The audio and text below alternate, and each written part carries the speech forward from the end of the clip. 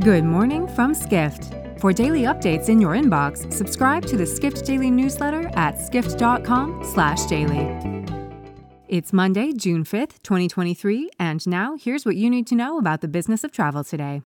Tourists from the U.S. are boosting the U.K.'s tourism recovery, with more Americans traveling to the country in 2022 than prior to the pandemic, writes global tourism reporter DeWitt Hoptemariam. A little more than 4.5 million Americans traveled to the UK last year, a 2% jump from 2019. In addition, American visitors were spending more and staying longer in the country. Americans spent a record $7.45 billion in the UK in 2022, according to National Tourism Board Visit Britain. That's a 42% increase from 2019 levels. Tracy Hollowell, an executive at Visit London, said the UK saw a large number of American visitors immediately after the country lifted travel restrictions.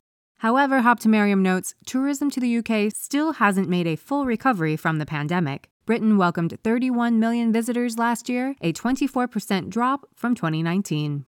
Next, Associate Editor Rashad Jordan takes a look at the challenges female business travelers face nearly a decade after Skift Research reported travel companies were increasingly taking steps to meet their needs. Jordan reports safety is still a major concern for female business travelers. A survey by the Global Business Travel Association found 83% of women traveling for business had experienced safety-related issues in the previous 12 months.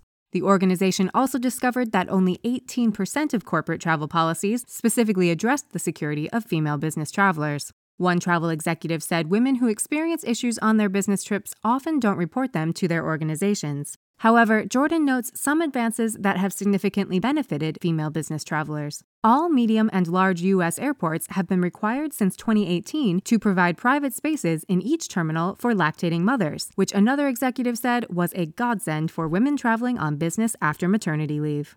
Finally, hotel industry expert Cindy Estes Green argues that too many hotel companies have yet to find the most profitable customers for their businesses, reports senior hospitality editor Sean O'Neill in this week's Early Check-In column.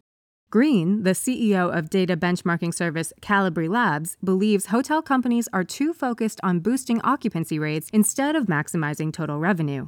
She also noted many hotel industry leaders have outdated approaches for running a business. Green said that their belief they'd automatically be better off with more guests just isn't true.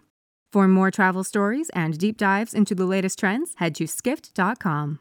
To find these stories and more insight into the business of travel, subscribe to the Skift Daily newsletter at skift.com/daily.